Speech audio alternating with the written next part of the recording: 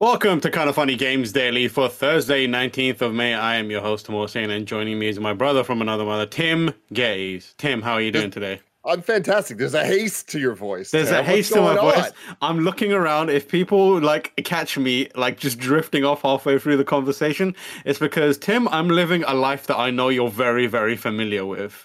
I am currently sitting, looking at multiple browsers, trying to buy tickets to Kendrick Lamar's Big Steppers tour, which is happening soon in a few months' time. And I'm just I'm looking everywhere. So if I suddenly just disconnect and I'm furiously tapping on my phone, that is because I'm trying to buy those tickets, baby. I get it, man. I have full faith in you. You got the chat behind you. I'm sure we're rooting for this. You're going to make it happen. And if you ever need it, I'm here for you. You know, the Tim Tam connection. It's like we're sharing each other's thoughts. We'll be able to just keep going as one beautiful mind. Yeah, this will be at some point I might just be like, Tim, take it, and that'll be you just running with it. But until then, for as an update for people in chat who want to keep track of where we're at, there are 771 people ahead of me, and that was a second ago. There were 900 people ahead of me. So I don't know. It could switch up to you're number one in seconds. So who knows? But we're gonna keep the show going. I'll just end up screaming at some point, I gotta go! So, as always, we're going to start by recapping May 19th in pop culture history. 543 people ahead of me. 1962, Marilyn Monroe sang her famous Happy Birthday to the song to the President John F. Kennedy at New York's Madison Square Garden. You know the one. Happy birthday. Happy birthday. Never been sang sexier. And look, I know it shouldn't be, but it is. I feel like that has stood the test of time. Sure, it's a meme at this point. I feel like it's one of the original memes. But hey, shout out to you, Marilyn Monroe. You love to see it. May 19th, 2124 in fiction. 355 people ahead of me. Jake Sully landed on Pandora in Avatar. Yes, the he movie. did. Yeah, Thank he did. You. Show some fucking respect to movies that aren't that bad. 154 people ahead of me on May 19th, 2005. Star Wars Episode 3, Revenge of the Sith was released, completing the full story of Anakin Skywalker's fall and redemption in the Star Wars saga. That's a big one. Yeah. We just did a 3-hour in review rewatch of Episode 3 that happened to launch on this 17th anniversary, which was not planned, but is really fun. That's with me, Barrett, Sage, and Anthony Carboni. 3 hours. 3 whole hours of us talking about Star Wars Episode 3, and it's fantastic. We're in, baby. You gotta go. We're in. I'm going here. Taking it from here. We got some famous birthdays, of course, on May 19th, 1944. Peter Mayhew, English-American actor who unfortunately died in 2019. If you don't know who that is, of course, it is the one and only Chewbacca, as featured in Star Wars Episode 3. That was a choice. He became friends with Yoda. He did become friends with Yoda. 1946, Andre the Giant, a French-American wrestler and actor who died in 1993. R.I.P. to one of the real ones, the GOATs. And in 1948, Grace Jones, Jamaican-American singer-songwriter, was born. But enough of all of that. Of course, this is Kind of Funny Games Daily. Today's stories include The Last of Us Remake's release date, The Witcher 3's current gen updates, God of War Ragnarok's accessibility issues. Is that what that's supposed to say? No issues. Yeah, Ragnarok's accessibility. It's a good thing. Yeah. And more, because this is Kind of Funny Games Daily, each and every weekday at 10 a.m. live right here on twitch.tv/kindoffunnygames. We run you through the nerdy news you need to know about. If you're watching live, you can correct us when we get stuff wrong by going to kindoffunny.com/you're wrong. And if you don't want to watch live, that's totally cool. You can watch later on youtube.com/kindoffunnygames or roosterteeth.com, or you can listen on podcast services around the globe by searching for Kinda Funny Games Daily. Remember, you can also use our Epic creator code Kinda Funny anytime you're on the Epic Game Store, or if you're buying stuff for Fortnite or Rocket League, all that. Y'all have been showing up with Fortnite. Thank you so much for all of that. When y'all just buying stuff for the games you love, money comes to us. It's fantastic, and it helps us keep all of this stuff going. To be part of the show, head to patreon.com/kindoffunnygames, where bronze members or above get to write in, and silver members or above get the show ad-free with the exclusive daily post-show. Some housekeeping for you. We got a new episode of the Games Cast up right now with Jeff Grubb. It was an all-time banger. We're talking about, is 2023 going to be the greatest year in video games of all time? And I know a lot of people hear that headline, they're like, oh, they say that every year. That's kind of the point of where we're at right now, where things just keep getting pushed back. And there's this inevitable greatest year coming at some point. We talked about Revenge of the Sith rewatches up right now in review, and the screencast feed is popping off left and right. We got our review of Kendrick Lamar's new album with Tam that you can check out right now. And later today, me and Snowbike Mike will be recording a review of his thoughts on season 1 of the Halo TV show. That'll be going up later. Actually, I think tomorrow morning it'll be going up public for everybody. And then starting next week, Obi-Wan Kenobi every week doing screencast reviews. Shout out to our Patreon producers, Anonymous and Fargo Brady. Today we're brought to you by Maple Story and Lumen Skin, but we'll tell you about that later. For now, let's begin with what is and forever will be the Roper Report. I'm getting my cheeks clapped by Ticket Nation right now. I'm not getting anything. I thought it was good and it was bad. And Barrett's been going. We have 6 stories today. Baker's dozen. There we go. Story number 1 on the Roper Report. The Last of Us Remake will reportedly launch this holiday season. This comes from Jordan Remake from GameSpot.com, the #1 video game website. We're still getting reports. I'm back. Go for it, Sam. To you. I did not get the tickets. Oh no.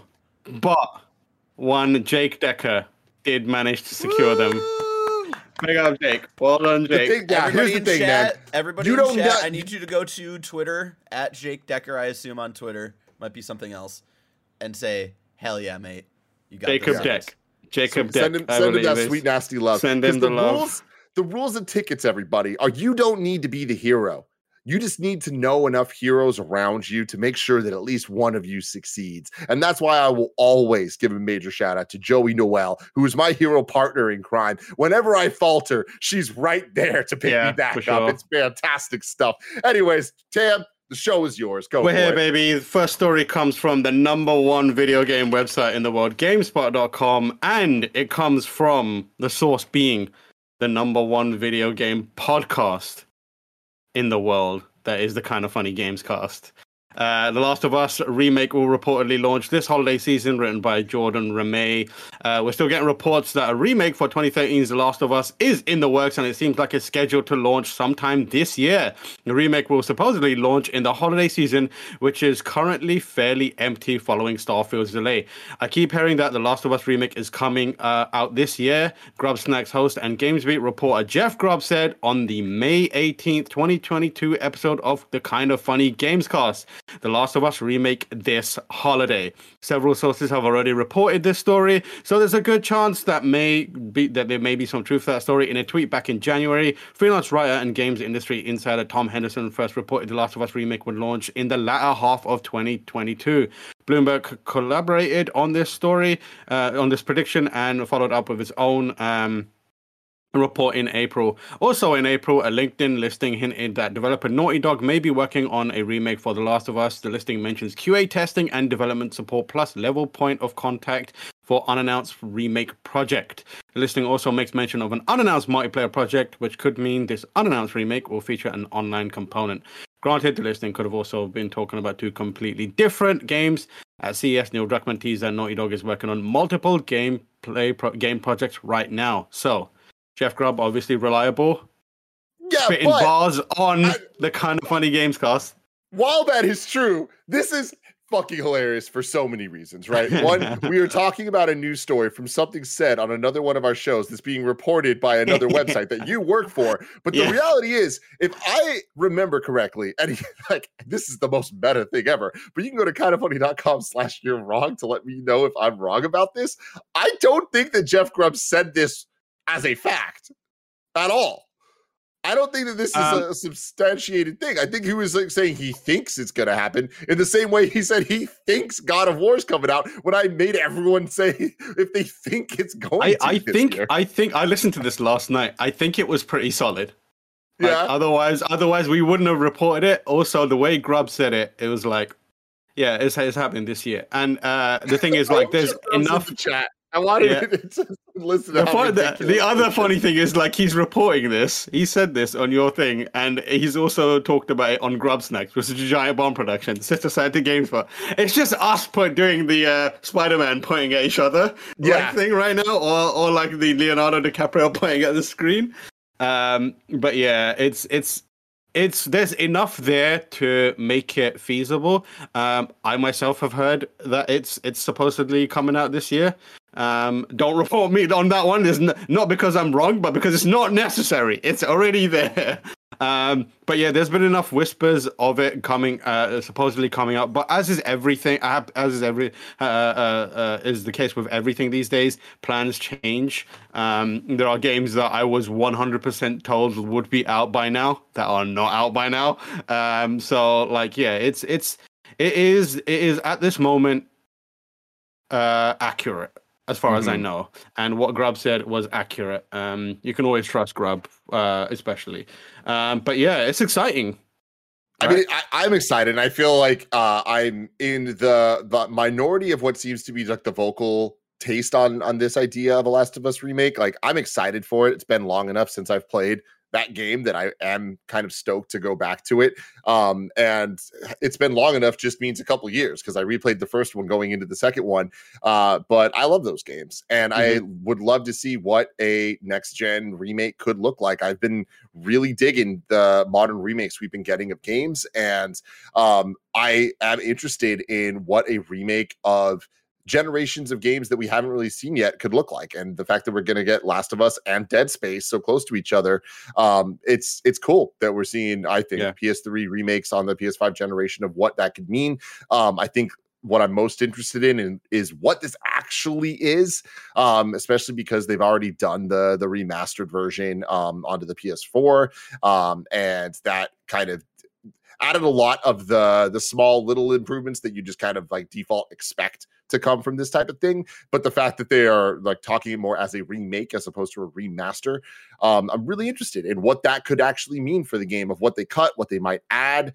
Obviously, with the show coming out on HBO at this point next year, we were talking on the Gamescast a lot about this making a lot of sense when we look back at the Witcher series. Witcher 3 got a major boost in sales after Witcher was a hit on Netflix. I imagine, and all signs are pointing to Last of Us on HBO being a major hit, and I imagine that will cause a similar type of sales increase on the original game. So having a remake out there makes sense. We talked about this on Gamescast a little bit, but I was saying that once the show got delayed out of 2022, which was a while ago at this point, I expected the remakes to come a little bit closer to the launch of the show. But Grub and Bless and Andy made a really good point to me that it's like, yeah, well, Witcher 3 didn't need to launch a new version to get that sales boost. So kind of having it on store shelves is kind of a second wind of energy and purchase potential if people were to buy the game, the gamers were to buy the game when it first launches, and then a couple months later the secondary group, the secondary interest kind of comes in to get it after the show. Yeah, I mean, like, I feel like it makes a lot of sense for Sony to try and get this out this year as well, for all the reasons that you mentioned, but also like as a big holiday game, there's nothing more exciting than a proven like quantity, like a known quantity and a proven quantity in this right now, in a year where they've also put out stuff like Horizon. I mean, I don't know. My question is like, what happens? I feel like they're being very, very careful with what they release. If this comes to fruition, what does it mean for God of War? Does God of War stick around? Does God of War move? I'm still convinced that God of War. No one's indicated otherwise, but like I'm still convinced God of War might slip. But does that mean this then becomes the game that kind of takes point in that period? See, I'm Team 2022 still for God of War, and again, anything can change, but I just get the vibe and the feeling from how they're talking about the game, that it's going to happen this year, or at the very least, that is the plan, and they really believe in it. In May 2022, that it will come out in the year 2022. I don't think that a Last of Us remake and God of War are going to be competition towards each other. I think it's additive more than anything. I don't expect them to come out the same month I imagine like Last of Us Remake feels more like a December Sony release to me. And that's kind of that more just like end of the holiday kind of like, here's something else to buy. And we've seen them do that before. I mean, even with things like Last Guardian, like this, I feel is that type of tier of release for them. And God of War obviously is the big tent pole that they would be pushing the hardest. But, especially with these single player linear type games, like the gameplay wise, the distraction wise, it's like what you're going to a month into God of War Ragnarok being out, PlayStation players are going to be ready to play something else, Yeah, true. I don't know. I'm excited about this. I've been meaning to go back to it. I my question is like, do they change anything about it? What do they change about it? Do they start introducing those cool like animations that they added for Last of Us Part 2? Or do they try and keep it? Surely they have to, right? Like they already have the HD version, like the re-release version of Last of Us Remastered. So this feels like they need to go big from it. What do you want out of it? I mean, that's the thing is I don't really know. I want them. What I want from this is for them to prove to me that it is a project worth making. Right. And I think that is not going to be that hard to do. But I am also racking my brain in terms of here's the thing. Does this need to happen? No, the gameplay is fine. Totally. Like even the PS3 version, like not even the remastered one. It's like, this game is one of the all time greats. Like, does it have perfect gameplay elements every step of the way? No, it was a game from 2013, but I do think that it holds up more than well enough that it doesn't need a remake. Having said that, it is one of the greatest games of all time and has a couple minor flaws. Why not iron those out? I'd be totally, totally down for them to iron them out. In my opinion, I'd be down for them to change this game more dramatically than even the small things because we have the other one. And this isn't going to taint the original in any way. Like, do things that enhance the whole thing. I think that having the sequel and the sequel being as modern as it is, where it doesn't really need improvements in any way, at least in modern times, I don't see them changing too much because it's not like there's going to be story like retconning that needs to happen. But just in terms of gameplay stuff, I think that they can cut some things here, maybe add some fun little details there, but nothing too crazy. I don't think it's going to be a Final Fantasy VII remake type situation, but I do think it could be an RE2 or 3 type situation, which is awesome. I think it's a good opportunity for them to fix that thing where you're trying to be quiet and Ellie's like kicking over bottles and running into walls and standing in front of enemies and that kind of business. That's the one major criticism that people always had about it. And that's something that like games have definitely improved upon with like the NPC that's on your side and like how like immersion breaking they can be when you're sneaking around. Like I feel like even Last of Us Part 2 like did that pretty well. Not perfectly, but definitely better than a game that's now 9 years old. Yeah, I would say like really for me, it's like just like make it look as good as Last of Us Part 2, bring in those like animations like you were saying, Tam, and like we talk about the Last of Us Part 2 gameplay and how fun that is stealth wise, being one of the best stealth gameplay games probably of all time, not in like top 2, but definitely in the top 5, I would say.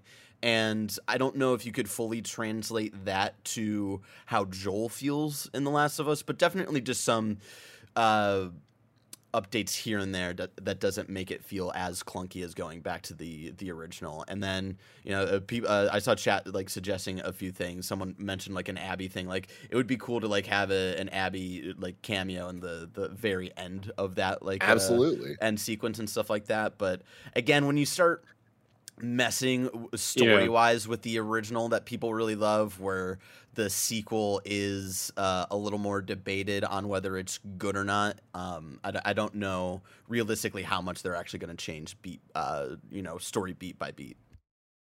In my opinion, I welcome it. Like that's the type of stuff where it's like I've played the old one, and again, I can play the old one anytime that I want. They're not going to delist that. So, in every version of that, at least I can't imagine them delisting some versions of it. But I I welcome the changes as long as they're additive changes, as long as they're positive things that aren't like shitty. And I have full faith in the team that they're not going to have shitty decisions. If it's more in line with Last of Us Part 2, I am a firm supporter of that.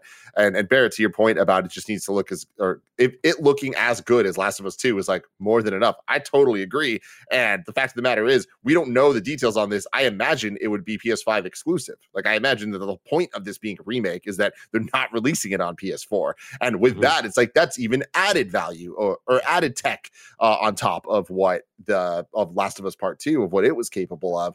And then I do think there's the X factor of PC, which I imagine that this would be a game, potentially Sony's first, where it is day and date on PS5 and PC because it is kind of a old game in a way, even though it's a new SKU. Exciting times. We'll find out hopefully soon. Maybe during whatever this not E3 thing is. Maybe it pops up then. Story number 2 comes from the second best video game website on the internet. It was, of course, GameSpot.com, written by Steve Watts. The newly announced breaking Marvel Snap is a new fast-paced collectible card game from ex-Hearthstone devs. Second Dinner, an indie studio formed from Blizzard veterans who worked on Hearthstone, has announced its first game. Marvel Snap is a new fast-paced CCG that relies on simultaneous turns, shorter matches, and unique zone control mechanic to make for quicker games. Marvel Snap features more than 150 Marvel characters, each with multiple art variants and more than 50 locations. Each game lasts just 6 turns, so many games only take about 3 minutes each. And if you want to press your luck, you can snap, placing a bet on yourself to win to raise the stakes for double the rank rewards. The free-to-play game will launch this year on mobile and PC. New cards and locations will be added through weekly updates and monthly seasons. In Marvel Snap, you and your opponent are dealt a playfield of 3 randomized location cards with their own status effects. You each take 6 simultaneous turns to play Marvel characters to claim control of the locations, and whoever has control of 2 out of the 3 locations wins. You can snap to double your winnings if you are confident in victory, but if you're on the receiving end of a snap, keep in mind it could always be a bluff. We grew up with obsessively playing CCGs and have spent decades designing them. We want the entire world to fall in love with card battlers just like we have, said Second Dinner Chief Development Officer Ben Brode in an announcement. Marvel Snap is unlike any card battler ever made. We work tirelessly to ensure the game is super deep for hardcore players while remaining very approachable so everyone can jump in and have a blast. We're stoked to partner with Nuverse so we can reach millions of players with our first game. You can sign up at the official site to take part in the limited closed beta on Android ahead of launch. There you have it. Marvel Snap, a CCG that looks like it's going to be quick and exciting. What do you think of that, Tim? Yeah, it's so funny how like the roller coaster I went on as you were talking about it and just watching that clip. Like it starts off and I was like, oh, cool, new Marvel game. And then immediately I'm like, oh, it's okay, cool. It's a CCG thing. Cool. Another one of those. Oh, and then I was watching this actually looks kind of cool though. And then I was like, oh no, but like looks like way too complicated for me. But then I was like, oh, you know what? I like how simple the cards look. I don't know. This is the type of thing that I, in theory, think is a really cool idea, but really I'm not going to play. But it seems like they have a dialed in audience that they're trying to target with this. And from the looks of it, it seems like they're addressing all the things that need to be addressed for the type of game this is. I know that to a lot of us, mobile games are just kind of a thing that we get really into every once in a while, but it's not like we're waiting for the next hit mobile game. We're not talking about them the same way we do the consoles or PC games. So I think that Marvel's kind of found a niche in a lot of ways. Like I know people love Strike Force, people love the other, I forget what the name is, but the other puzzle based ones that people are into. Like I know in real life people that play those things every single day. So more different, varied types of those games, I think is a cool thing. And with Hearthstone, that was such a moment. And I feel like I haven't heard anyone talk about it in 7 years, but I get the vibe that that's just because it's not a brand new, fresh thing, but people are still playing it. Yeah, it is. It is. And like the thing that excites me about this is the Hearthstone connection, because like my CCG experience is in real life playing Magic for a while.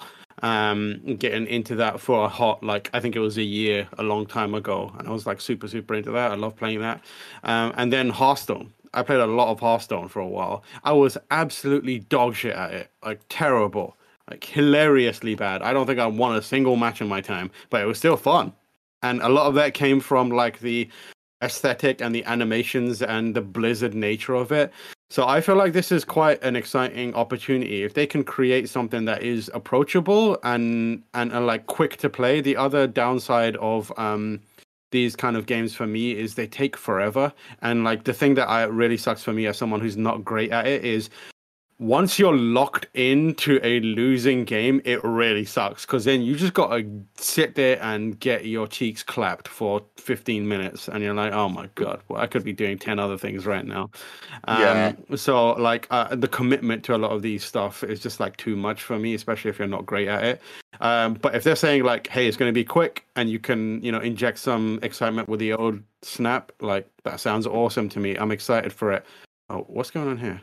Don't worry about it. The chat can't see it yet. The chat can't see it yet. Don't worry about it. I mean, I what I'm most interested in is the aesthetics of the cards themselves. Like I like the old school Topps Marvel collectible cards. Like I love the look of those from the 90s, and I love that they're kind of going with that vibe but modernized. And there's a shot in the trailer that you see like variants of the different cards, and like all the art looks really cool. Like it shows a bunch of different Star Lords, and like one's like 8-bit, and then a lot of them are like just really poppy, loud colored illustrations. But I love the official logos of each character, and like the little reveal teaser they even posted yesterday ended with like an explosion. Yeah, Barrett, if you can go to like 350 in the chat or on the video there. Like you see like that Carnage variant there, and then it pops into Star-Lord in a second. But I just love the logos of the character names underneath it and all that stuff, and each even like Lizard having his own kind of font and all that stuff. Like this speaks loudly to me, Tam. Yeah, it does. Like the thing about it is like I'd love to see them start pulling from the actual, like have like, oh, this is what this is the art style from the Ultimate Universe, that kind of thing. So I hope they start doing that kind of stuff because I like the look of some of this stuff, but I'm also like I kind of want characters that look like the ones that I read, or the ones that I watched on TV that are a little closer to them. And we had a bit of that with like the Wolverine looked like the 90s cartoon version of Wolverine, but like. Overall, like I'm very excited about this. Like, if you're gonna get me into a CCG, the way to do it is like latch on to something that I already know and love, and Marvel is a very, very easy way to do that. I've played a lot of these Marvel games, like the Marvel Puzzle Quest, Strike Force, that kind of stuff. I've never really stuck with them. But my main question is going to be around like monetization and business model. Because with these mobile games, especially the ones that have hooks into stuff that I love, like Marvel, the thing that always I bounce off of is like they're too busy and they're made to look like gambling machines as gacha and it's got loads of these like in-app purchases and that drive me away. So I hope that they keep it a bit cleaner and they have a little more of a less overwhelming model, if you know what I mean. If there's 10 different currencies and there's recharges and that kind of stuff, I won't stick with it. That's not gonna fly with me. I hope it's closer to Hearthstone than it is to like these other mobile games that exist. Tam, the roller coaster continues. After this conversation, I was like, you know what? Fuck it. I am committed. I am sold on this, and I want this thing in my life. And I looked, and it says for the limited closed beta, go to the marvelsnap.com. And I'm like, you know what? I'm gonna go sign up, and it's Android only. You hate to see the roller coaster. Absolutely, I went all the way up and then flew off the track. Speaking of roller coasters, the soaring highs and the crushing lows, we were going to go into another story now, but we're actually going to go into an ad. Remember, you can go to patreon.com/kindoffunnygames where you can get the show ad free. And if you haven't done that, you're about to get some ads right in your face with a word from our sponsors. Enjoy. This episode is brought to you by Lumen. If your skincare routine is basically you washing your face in the shower with that one shower gel that you've been using since high school, then it's time to level up the skincare game. Thanks to Lumen, you can drop that bottle of 3-in-1 and start using products that actually take care of your face. With Lumen, you get the highest quality products. All their products aim to help with those stubborn acne scars, under eye dark circles, wrinkles, sun damage, dry skin, oily skin. Gia has been using the charcoal face wash and charcoal face scrub, and she feels so fresh, so clean afterward. She has dry skin, so especially during the winter, it's nice to have that hydration and exfoliation. Also, she's a big fan of the really subtle citrus smell. All you have to do is take a 2-minute quiz on their website, and they'll tell you exactly which routine is best for you based on your skincare needs. Level up your skincare game with Lumen Skin today. You can go to lumenskin.com/kindafunny to get your free trial of Lumen's products. That's luminskin.com/kindafunny to get your free trial of Lumen's products. lumenskin.com/kindafunny. Shout out to MapleStory for sponsoring this episode. Are you tired of being judged based on the way you look? MapleStory is too. Because while it may look cute and cuddly, this is a deeply hardcore MMORPG. MapleStory is full of vast, colorful lands and a ferocious array of towering monsters. And don't get us started about damage. MapleStory will have you dealing billions with each swing of your Fafnir battle cleaver as you battle boss after epic boss, and you can customize your Mapler your way. MapleStory has 40+ jobs and thousands of weapons, outfits, hats, armor sets, and mounts for you to take on your journey, from the Lionheart battle bracers to vicious lollipop wands. And you know I love a lollipop wand. There's a ton to see and do in this picturesque world, and with 18 years of content to sink your Genesis weapon into, there will always be a new adventure around the corner. MapleStory is ready to go. Are you? You can go to maplestory.com to check out the game and play for free. That's free, guys. Come on. Maplestory.com. Mm-hmm. Ladies and gentlemen, I'm excited to reveal that we have one Jeff Grubb on the show right now, just to clear up some stuff around the lead story today about Last of Us, the remake coming out this holiday season. Jeff, during the show, Kind of Funny, the Gamescast, you said that it seemed like you said that the Last of Us remake project will be out this year, specifically around the holiday period. Is that correct?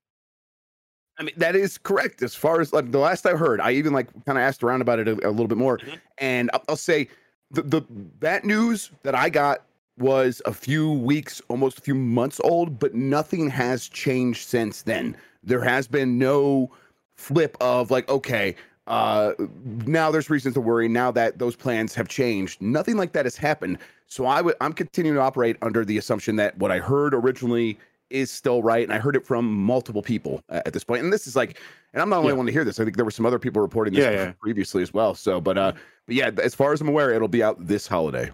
Yeah. Okay. Good. Yeah. I was just worried because Tam prepped the show and I came on and the top story was talking about a show I was on, and I was like, I don't remember him saying that as a fact. I thought he might have just said I think, and I just didn't want you being reported on. This is what happens when you go from reporting the news to becoming the news, and it's very. But like I said, this is what Jeff is saying checks out with what I've heard as well. I do have a follow-up question for Jeff. Please. Yeah. What do I got to do to get a new Legacy of Kain game, Jeff? Tell me. Who do I need to talk to, Jeff? Child. I'm so sorry. Oh, God, you are one of those. I feel like you're one of those. Even when they get through all of the other stuff that they might make, listen, you might get a remaster. They'll probably make you a remaster. Is that good enough? Hell yeah, that'll do it. I'll take it. Right. I appreciate it. Very good. God, I'm gonna die one day, and on my grave will be the words, "He just wanted a Soul Reaver remake." Thank you so much, Jeff. We appreciate you, man. Have a good show. Bye. Bye. Peace. Our next story comes from the number 3 video game website in the world, GameSpot.com, written by Eddie McCooch. The Witcher 3 for PS5 and Xbox Series X and S release window has been narrowed down to this year. The Witcher 3's PlayStation 5 and Xbox Series X and S version will be released in Q4 2022, developer CD Projekt Red has confirmed. That means it will launch in the October to December period. The new generation version of the acclaimed RPG was delayed indefinitely back in April 2022. CD Projekt delayed the game as part of the news of development shifting from Saber Interactive's Russian team to CD Projekt Red itself. CD Projekt condemned Russia's attack on Ukraine and suspended sales and services in the country, though whether or not this had anything to do with the shift in development remains unknown. In the tweet that they posted, let's make the 7th anniversary even better, shall we? ? We're delighted to share that the next-gen version of The Witcher 3 Wild Hunt is planned to release in Q4 2022. See you on the path, Witchers. Fans have been waiting a long time for The Witcher 3's PS5 and Xbox Series XS edition, as the game was originally expected to launch in 2021. Like Cyberpunk 2077's new generation version, The Witcher 3 will take advantage of the additional horsepower of those systems to make the game look and run better. The PS5 and Xbox Series XS version will also come with previously released expansions, as well as new content inspired by Netflix's popular Witcher TV show. Anyone who already bought The Witcher 3 gets an upgrade for free, which was also the case for Cyberpunk 2077's new version. Tim, how excited are you to play The Witcher 3 on your modern consoles? Me, not so much. Other people out there, I'm very excited for them. This is cool. I think that it's obvious that the new DLC that they're going to add is probably just skins and stuff. I don't think that they're going back and adding new quests and shit to Witcher 3 at this point. But I think this is great. I think that this, people wanted it last year, but they're getting it this year. And I think they're going to hit this. I think it's actually going to happen. And it's going to be nice to be able to move on from CD Projekt Red promising next-gen updates to their games and being able to just kind of move to the next step of their game development and see where that all kind of falls. Yeah, for sure. I mean, people love this game. I'm excited for them. I'm excited to replay. Here's what I'll say. I'm excited to replay some of it. Because inevitably what happens with a game like this, with a game this big, is I'll start replaying it and be like, I'll be 20 hours in and I'll be like, I'm good. I had a great time with this. I think that's kind of, that's the thing when it comes to these either remakes or remasters or next gen patches and all that stuff. It's if you've had the fun, if you've had the experience already, getting something new out of it, even if you don't need to finish something to get something out of it. And I think that especially when it comes to video games, when fun is the value so much of the time, have your fun however you want to have it, man. Yeah, exactly. And that's exactly what I'm going to do. I'm going to enjoy playing it for a little while. I doubt the combat's changed much or anything else. I'll see how far the new content is and see if I can check that out. But mostly I just want to say hello to Yennefer for a little while again, because Yennefer #1. Get out of here, Triss. Don't want to talk to you. Next story comes from the #4 best video game website on the internet. That is, of course, GameSpot.com, written by Summer Doster. New Call of Duty Warzone 2 and Modern Warfare 2 leaks surface. Call of Duty Modern Warfare 2 is confirmed to be arriving later this year, with the reveal date likely approaching. More leaks and rumors are surfacing on Infinity Ward's upcoming release. A recent report suggested that Activision's official reveal for Modern Warfare 2 is set for June, while a multiplayer beta could potentially arrive in August. However, this doesn't stop leakers from revealing some of those details early. On May 18, notable Call of Duty leaker, the MW2 Ghost, God, you guys have the worst names, tweeted a claim that they've seen the upcoming map that they believe will be used for both Warzone 2 and the rumored DMZ mode coming to Modern Warfare 2, which leakers suggest is an Escape from Tarkov inspired survival mode.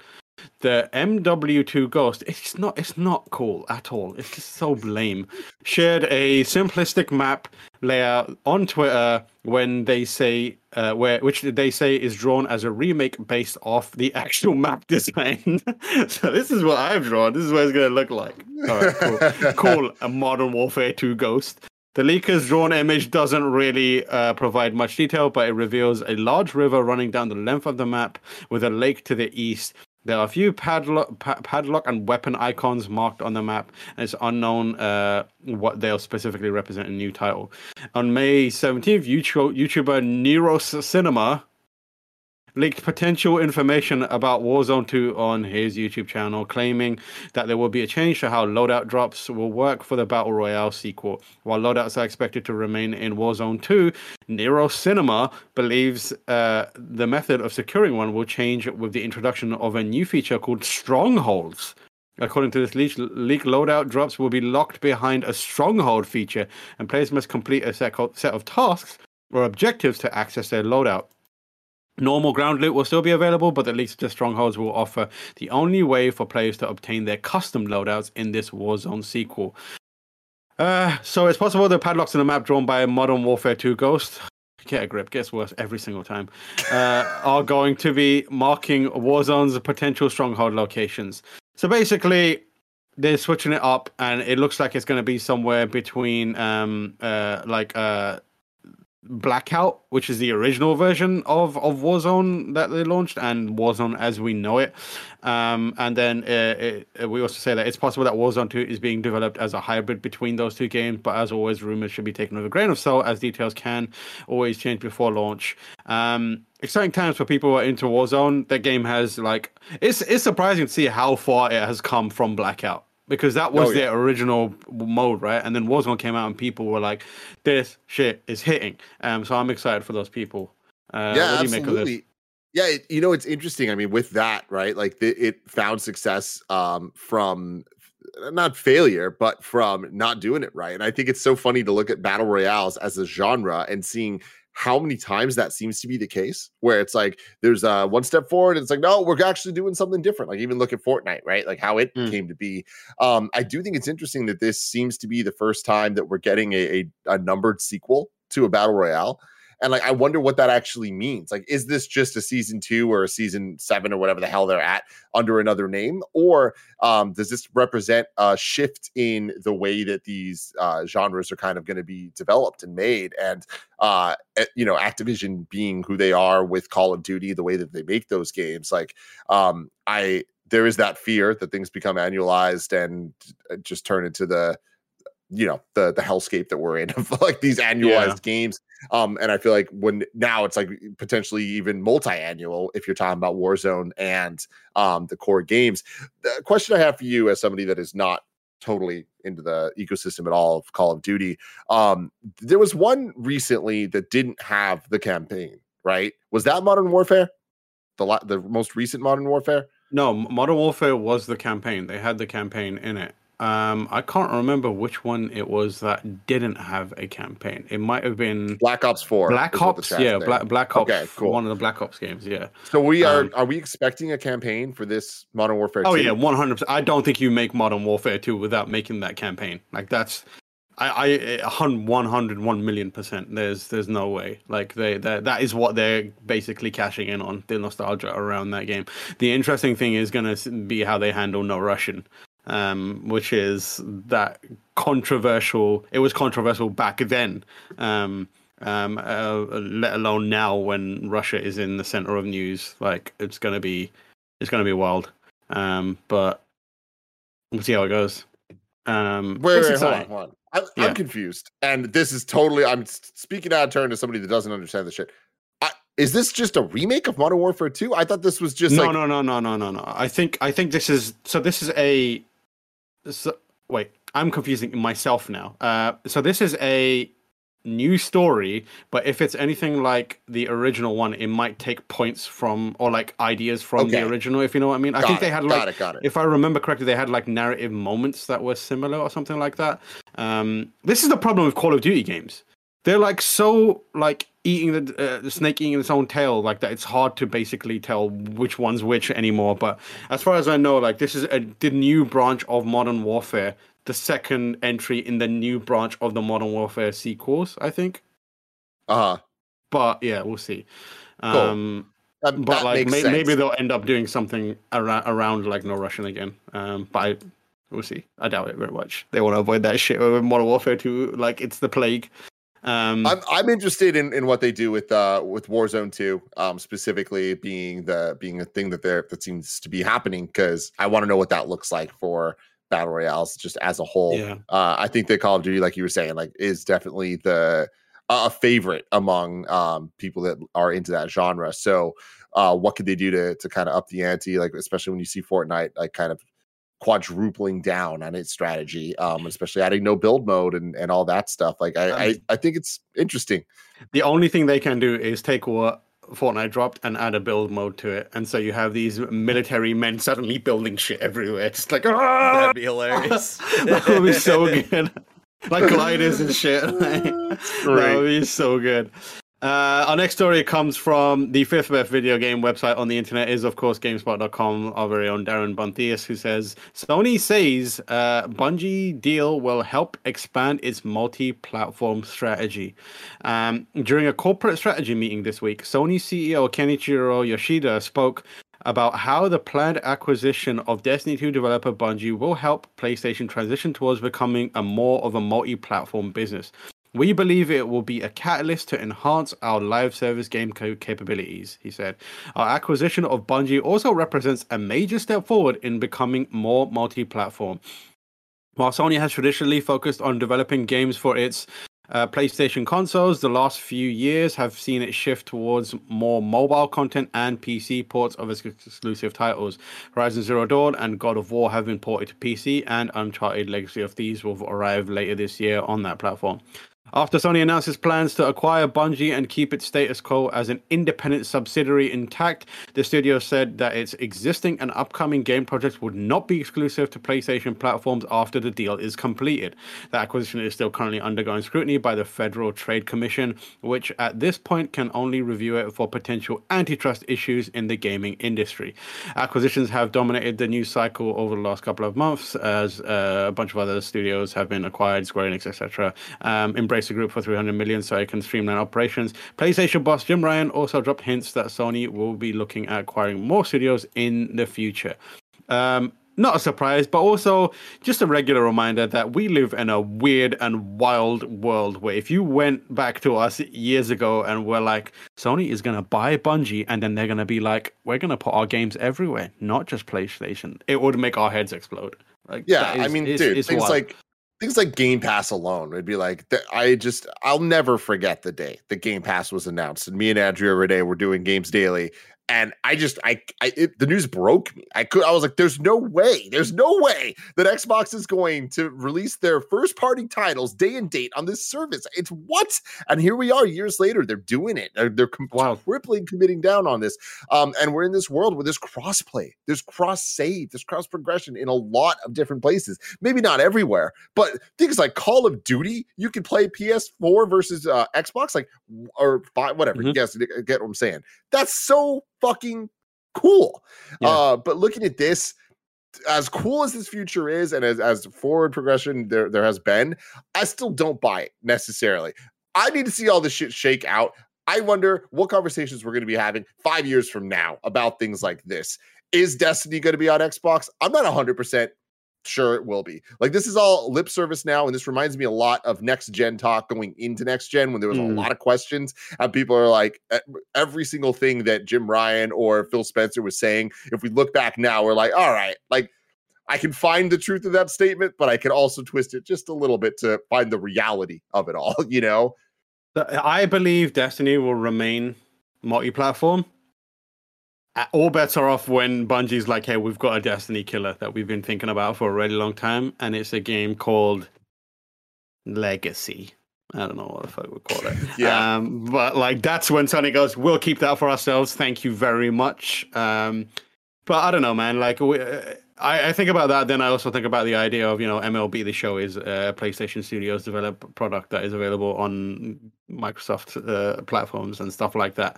I think we're seeing we're reaching a point where the kind of the need or the ability to make money hand over fist is so difficult, and the ability to recoup is like such an uphill struggle now that very slowly businesses and people in charge are realizing that the only path forward is to diversify your bonds, as the Wu-Tang Clan would say.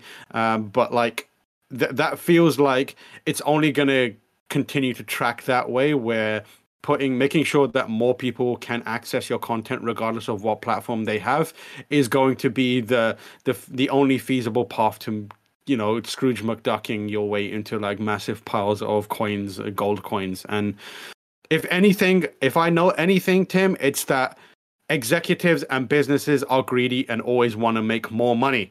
And if the thing that's stopping them from doing that is their pride over exclusivity and that kind of stuff, it won't last long. Like, I think it's only a matter of time before everything is available everywhere all at once and Michelle Yeoh is living her life.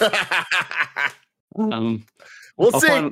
Yeah. Pride is a nasty thing, man. It can be, yeah. We'll see. Our final story of the day comes from, I'm going to surprise you here, Tim. I'm not going to surprise you. It's the sixth best video game website in the world. It's GameSpot.com. Darren Bontius once again. God of War Ragnarok will include more than 60 new accessibility features, which you absolutely love to see. God of War Ragnarok developer Santa Monica Studio has detailed how accessibility features have been expanded for the sequel. Using the previous God of War's accessibility features, the studio has added more than 60 ways to adjust gameplay and make the title more approachable. Some of the new systems include more customization options for subtitles, expanded sound effect captions, and a fully re-engineered and responsive user interface. These elements have been designed to make the on-screen text easier to read, as well as assist with puzzles that have sound cues. An optional direction indicator will show where important sounds have come from. The controller remapping system has been rebuilt and will allow you to either make use of a wide range of preset layouts or customize your inputs to your own specifications. As an example, individual buttons can be swapped or for select complex actions, and you can choose alternate configurations from a preset list.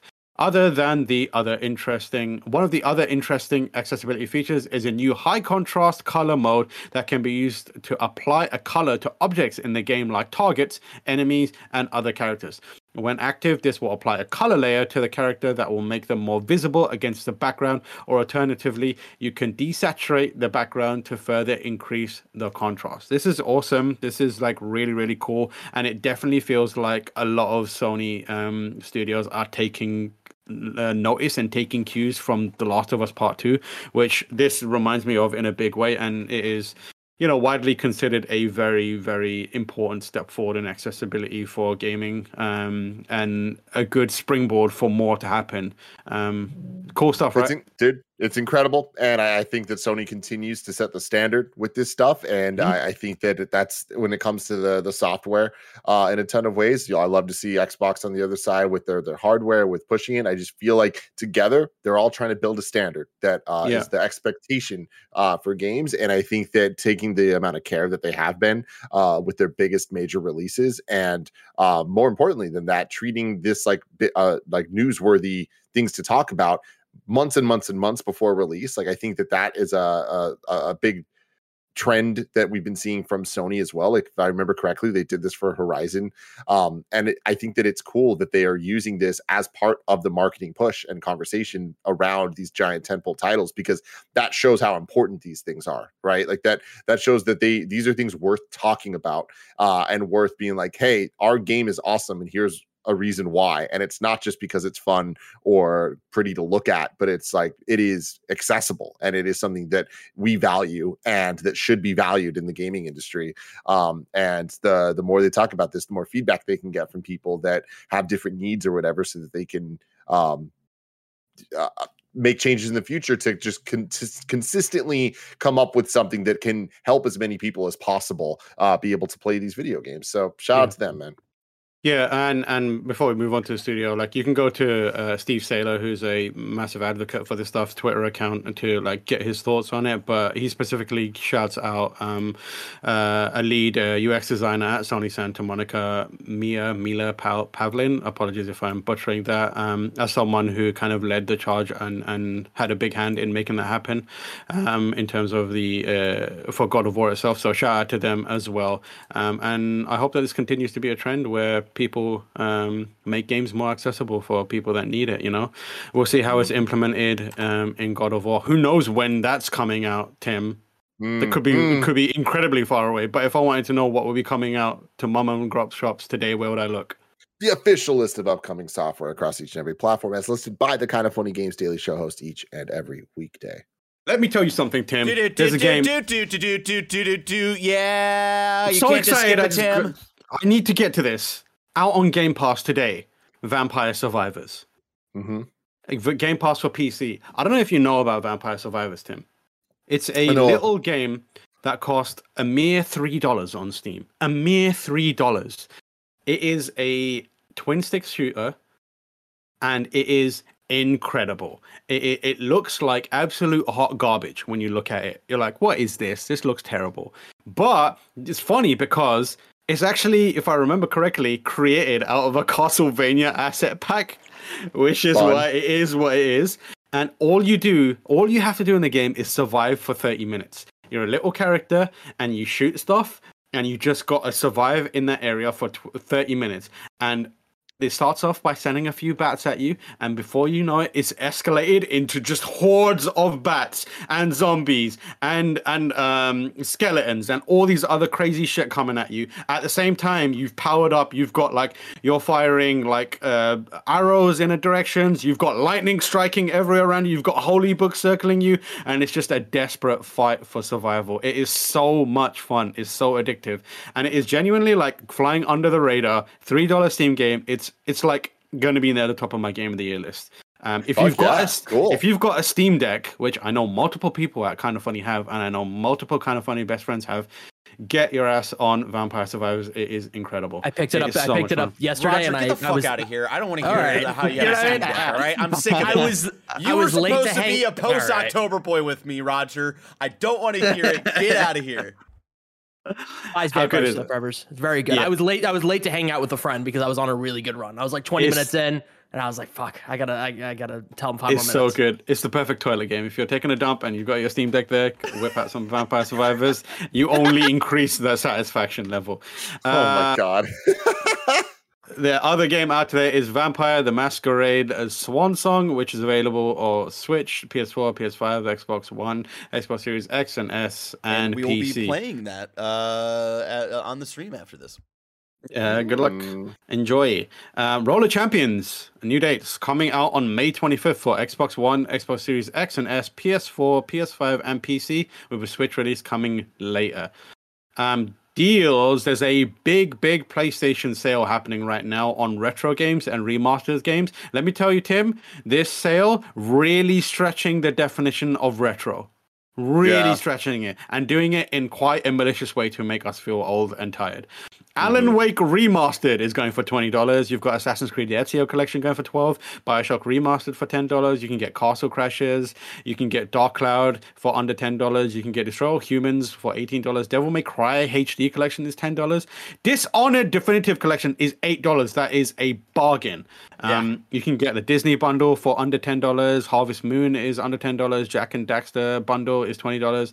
Mark of Crete, that was a fun game, for $8. Mega Man X Legacy Collection is $10. There's other games like Metro, 2333 Redux, Resident Evil 3 Remake, Sonic Colors, Spyro and Crash Remastered, Twisted Metal Black, Yakuza Kiwami. Yakuza Kiwami is $6. Get on that. So you got a whole bunch of games in there. That's just a few of them. Mega Man X Legacy Collection, $10. Mega Man X alone is worth that. You know? Yeah. 100%. There's like a whole boatload of deals over there, so make sure you get in there and take a look. Reader mail. Let's have a look. If you want to send in some reader mail, you can write into patreon.com/kindoffunnygames where you can get your question read on the show. I'm just having a look to see what we've got. Have a little look. Just having a quick look. It doesn't look like we have much set. Oh, here we go. Howdy, GD crew. Roller Champions coming out in a week. This is evidently going to join their graveyard of failed multiplayer games. So this is brutal. So I have a game for you too, from the least amount of months to the most. Which Ubisoft game servers will stay the longest? Okay. Okay. That's funny. This is there's a lot of games in here. We've got Roller Champions, X Defiant, Skull and Bones, and Hyperscape. For reference, Hyperscape servers lasted 18 months. I'm going to say 18 months is probably. I'll give 18 months to Roller Champions as well. Yeah. I hope it goes for longer because I always want to see a game live. You know. Yeah, I don't know. I feel like it's too tough to even say these days. For especially with where Ubisoft's at right now, and like with Roller Champions, I don't even know if I want to call it marketing. Just whatever's been happening with that game. I don't know. I don't know if it lasts 18 months. Yeah, that came from Jake Bakes Cake, by the way. Yeah, I don't know. I hope it doesn't shut down super quickly. Like I'd love for it to be fun and for people to play it for a long time to come. Jordan Lee Rowan asks, what the actual hell is going on with Konami? Now there's rumors of bringing Silent Hill back, which I have no faith will be done well. I never want them to do another Metal Gear because they will just further sully its good name. Their last success was Phantom Pain, which was riddled with controversy. I asked again, what the actual hell is going on with Konami? Who knows, man? You know, they're doing Konami, stuff. They're doing stuff, man. I yearn for the day that Konami sells its IPs. Yeah, and I feel like it is inevitable, but I don't know when. And I think that's the go for it, Tim. No, Karen, sorry. I got ahead of myself there. Carry on. Finish your thought. Oh, is it? Okay, here's what I'll say.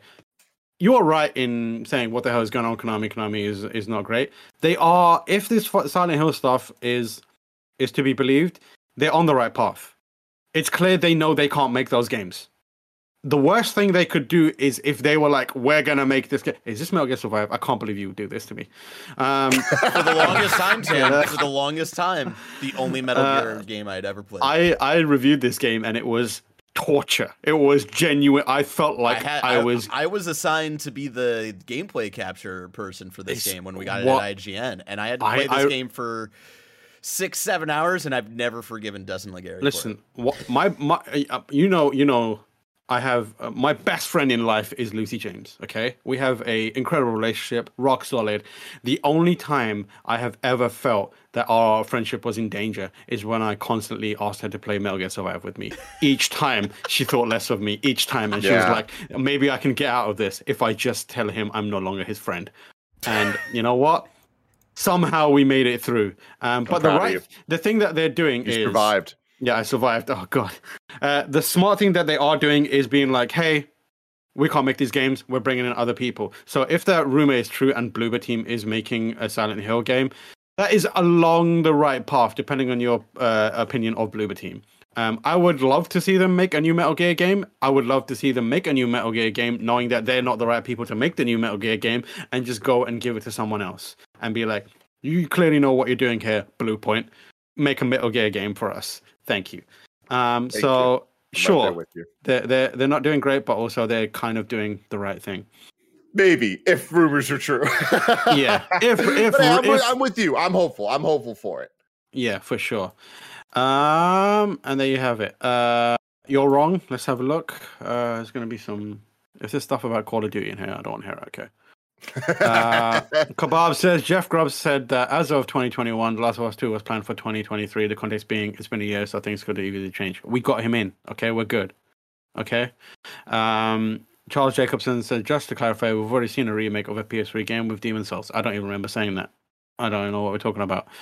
Nanobiologist says Tom Henderson leaked that Warzone 2 will be its own thing made for PC and next-gen consoles with no progress carrying over. Okay, cool. Tim Buddy says, missed the deal of the day. Borderlands 3 is free on Epic Game Store right now. I will never knowingly promote Borderlands. Knowingly.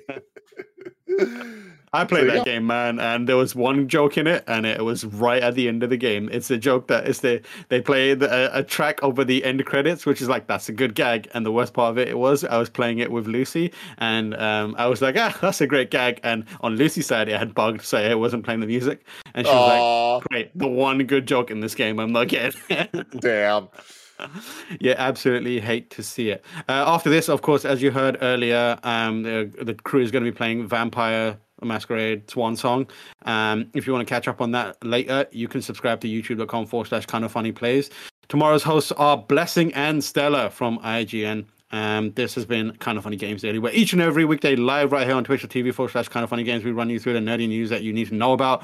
We've got a Patreon post show for those that are subbed at the silver level of patreon.com/kindoffunny. If that isn't you, get on it. So stick around for that. Otherwise, until next time, laugh and grow fat.